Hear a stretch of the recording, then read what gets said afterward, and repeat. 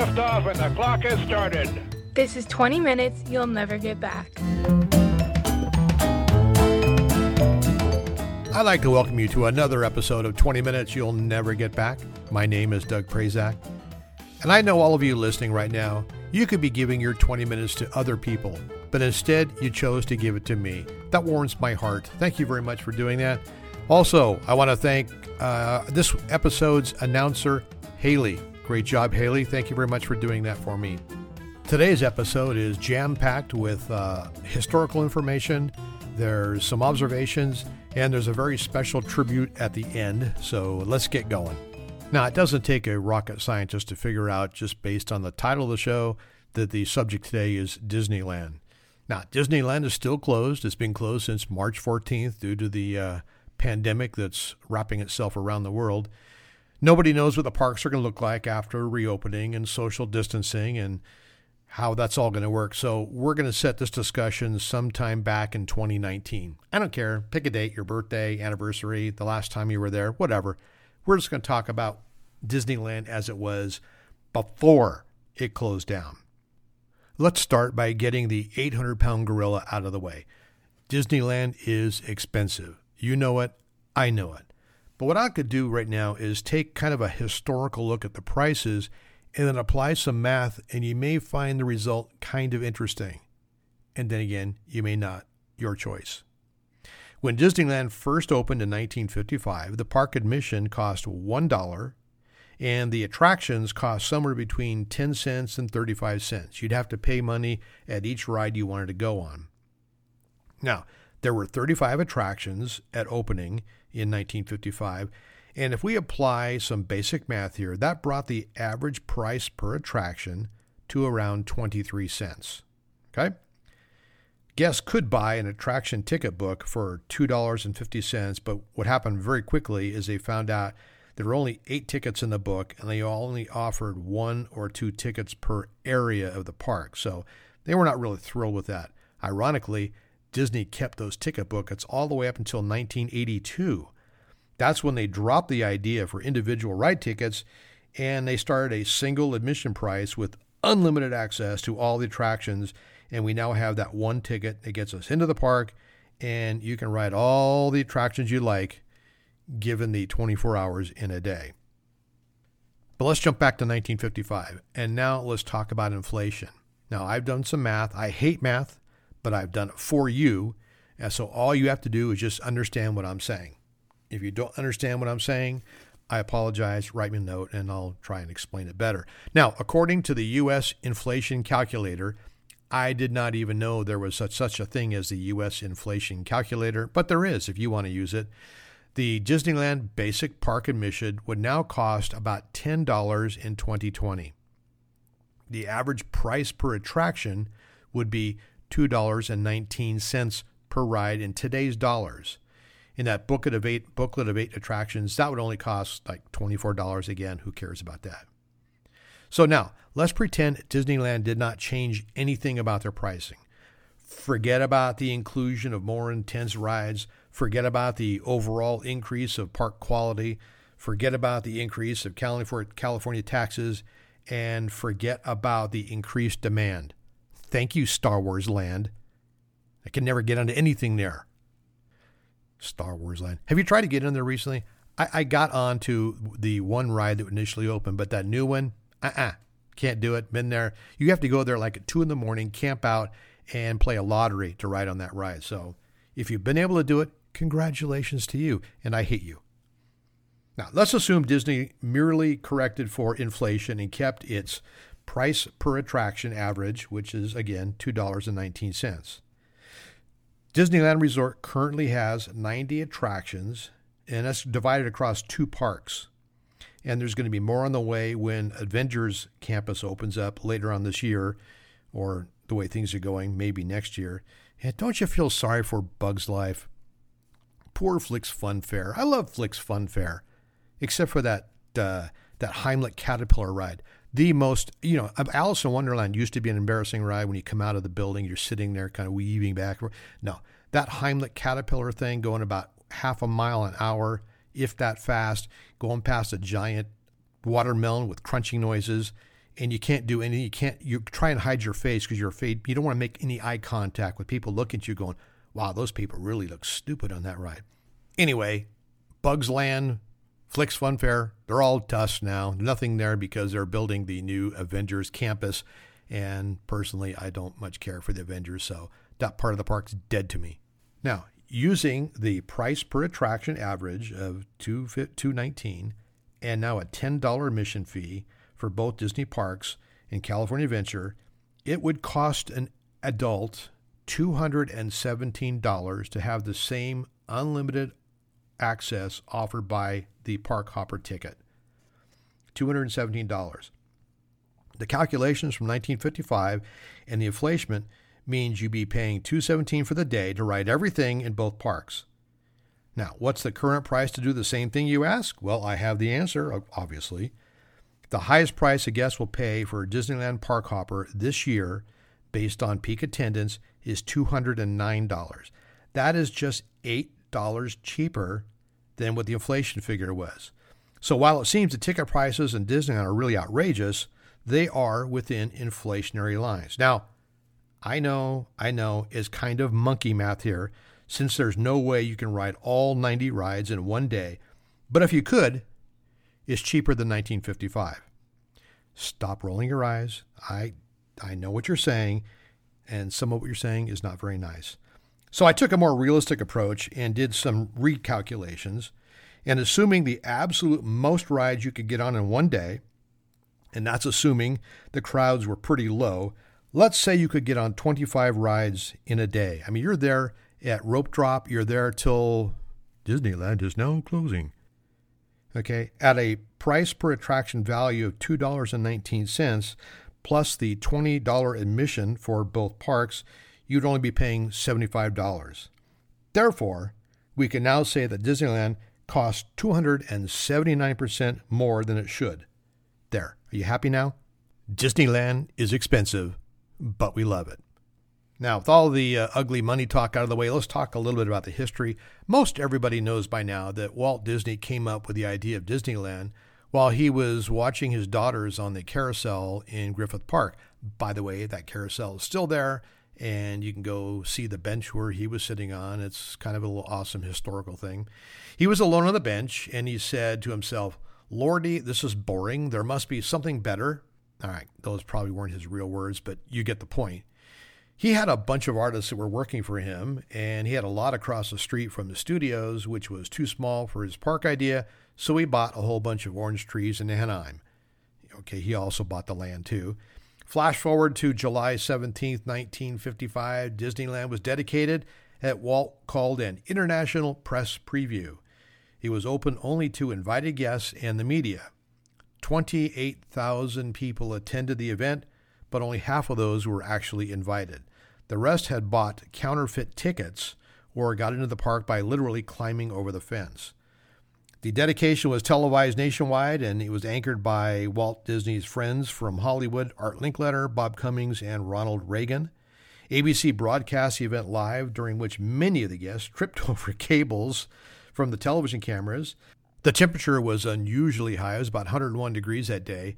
And because of a local plumber's strike during construction, Disney was given a choice of having either drinking fountains or running toilets.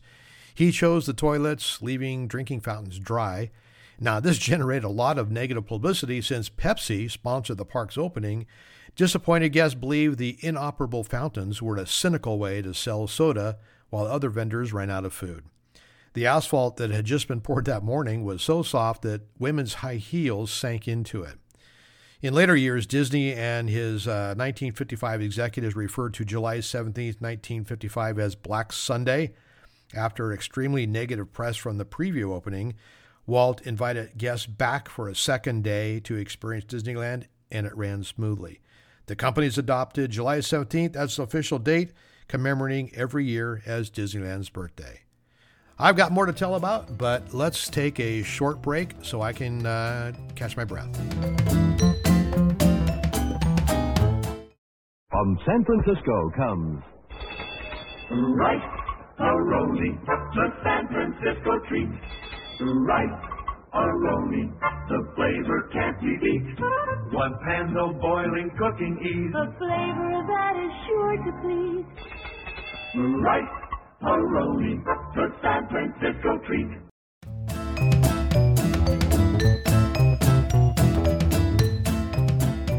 Well, that's just great. Now I'm hungry.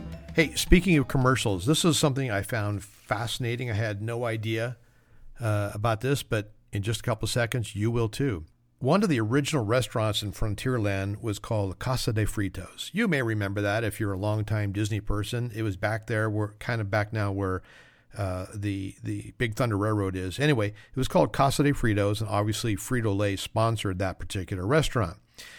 And now it's known as Rancho del Zocalo. I have no idea what Zocalo is, but anyway, back to the trivia. The restaurant would have old leftover tortillas that normally would have been tossed out.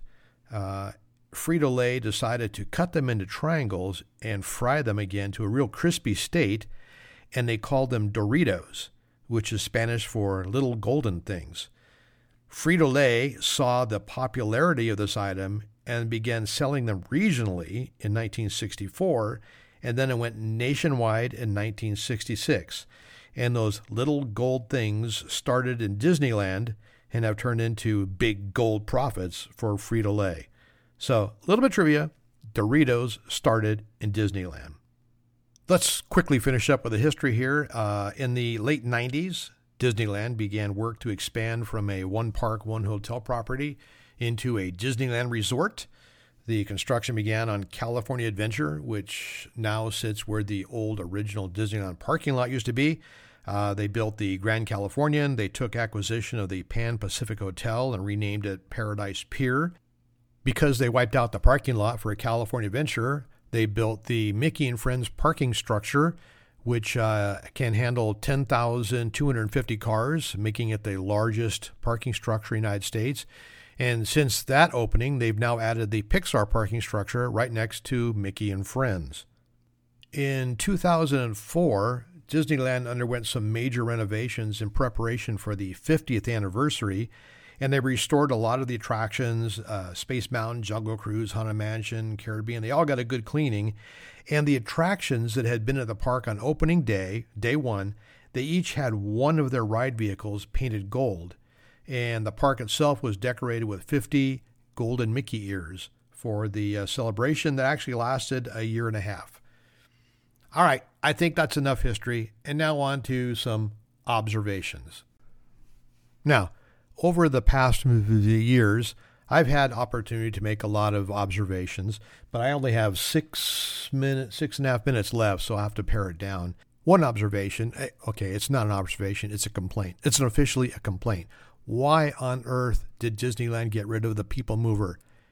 Anaheim is hot. It's 1 billion degrees. It's crowded. You're tired. You've been dragging your kids around, or now grandkids around all day.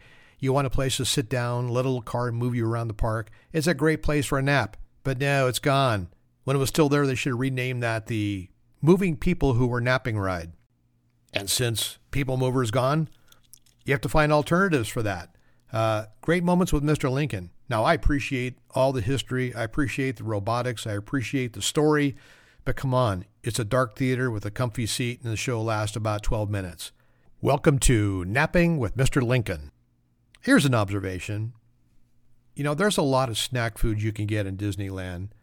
Churros, ice cream, popcorn. But one of the most popular things you can buy there to snack on are turkey legs. I'm sorry, nobody can look decent, dignified, or respectable munching on a giant turkey leg.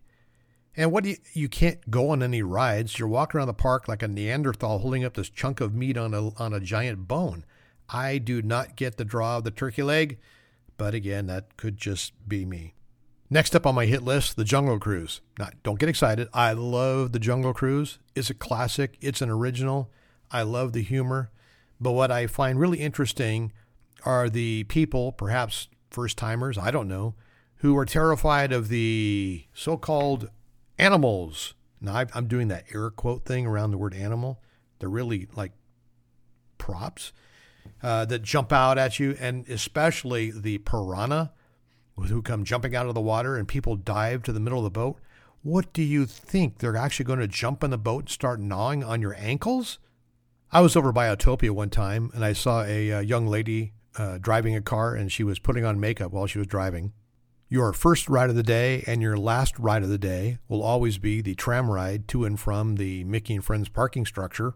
And for my last observation, we turn to the segment of this podcast called In Memoriam. Yes, we're going back to Yesterland. These are the attractions that are long gone. Most of us remember these attractions fondly. And if you don't know what a Walkman is, well, these are the things that you missed out on as a kid. And who doesn't remember the Sky Buckets? That's right, climbing into those little cars from the Tomorrowland station, hanging precariously from a cable as you pass through the Matterhorn, and finally ending up in Fantasyland. Or who doesn't remember walking underneath the Sky Buckets and having kids above you dropping popcorn on you? Rest in peace, Skyway to Fantasyland or Tomorrowland. And who could forget the motorboat cruise over in Fantasyland? That's right, those little tiny boats floating on water. Somebody said, how can we make the Autopia more dangerous? I got an idea. Let's put them on water. Hey, by the way, that pier out there in Tomorrowland by the water, that was the original loading zone for the motorboat cruise. This memoriam would not be complete if we did not include the Mike Fink keel boats. Yes, those were little boats on the rivers of America that held, I don't know, maybe 10 people. You could sit on the inside. If you were brave, you could sit on the top of it. Made it kind of top heavy. Challenge enough. Yes, the little boats plied the rivers of America, and they were the only thing that went slower than the Mark Twain. There was a guy on it driving it. I guess it was Mike. I don't know. And you could sit there and just ride around the river on that. Absolutely no point. But Mike Fink keel boats, we miss you. Another great memory is the Circarama 360 Theater.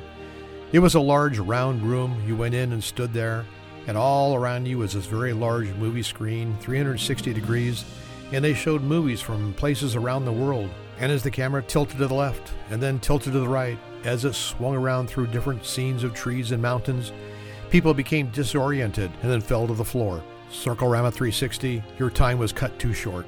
And what little cowboy or cowgirl does not remember the stagecoach and the pack mule ride? A fun, dusty, smelly experience. And if being a little cowboy or cowgirl wasn't enough for you, you could also be an astronaut, climbing aboard a rocket ship to the moon, or Mars once the moon became passé. That's right, you could fly there, you could see it coming towards you as you were leaving the Earth. Oh, Mr. Johnson, where have you gone? We need you now more than ever. And an extra 10 points if you remember who Mr. Johnson was. And who doesn't miss a good hoedown? That's right, Country Bear Jamboree, Swingin' Teddy Barra, Big Al, Melvin, Max and Buff, we hardly knew ye. So there you have it. Disneyland, from Yesterland to today and all the parts in between. Okay, what have we learned in this episode? We learned that Walt was bored at Griffith Park. Women should not wear high heels when the asphalt is brand new. Doritos were invented in Disneyland. I don't like Marvel Comics. And we all miss the Skyway buckets. That wraps up this episode. I'm going to give you back just a little over a minute. I do appreciate you tuning in and giving me your 20 minutes. We will talk again next time on the next episode of 20 Minutes You'll Never Get Back. Bye-bye.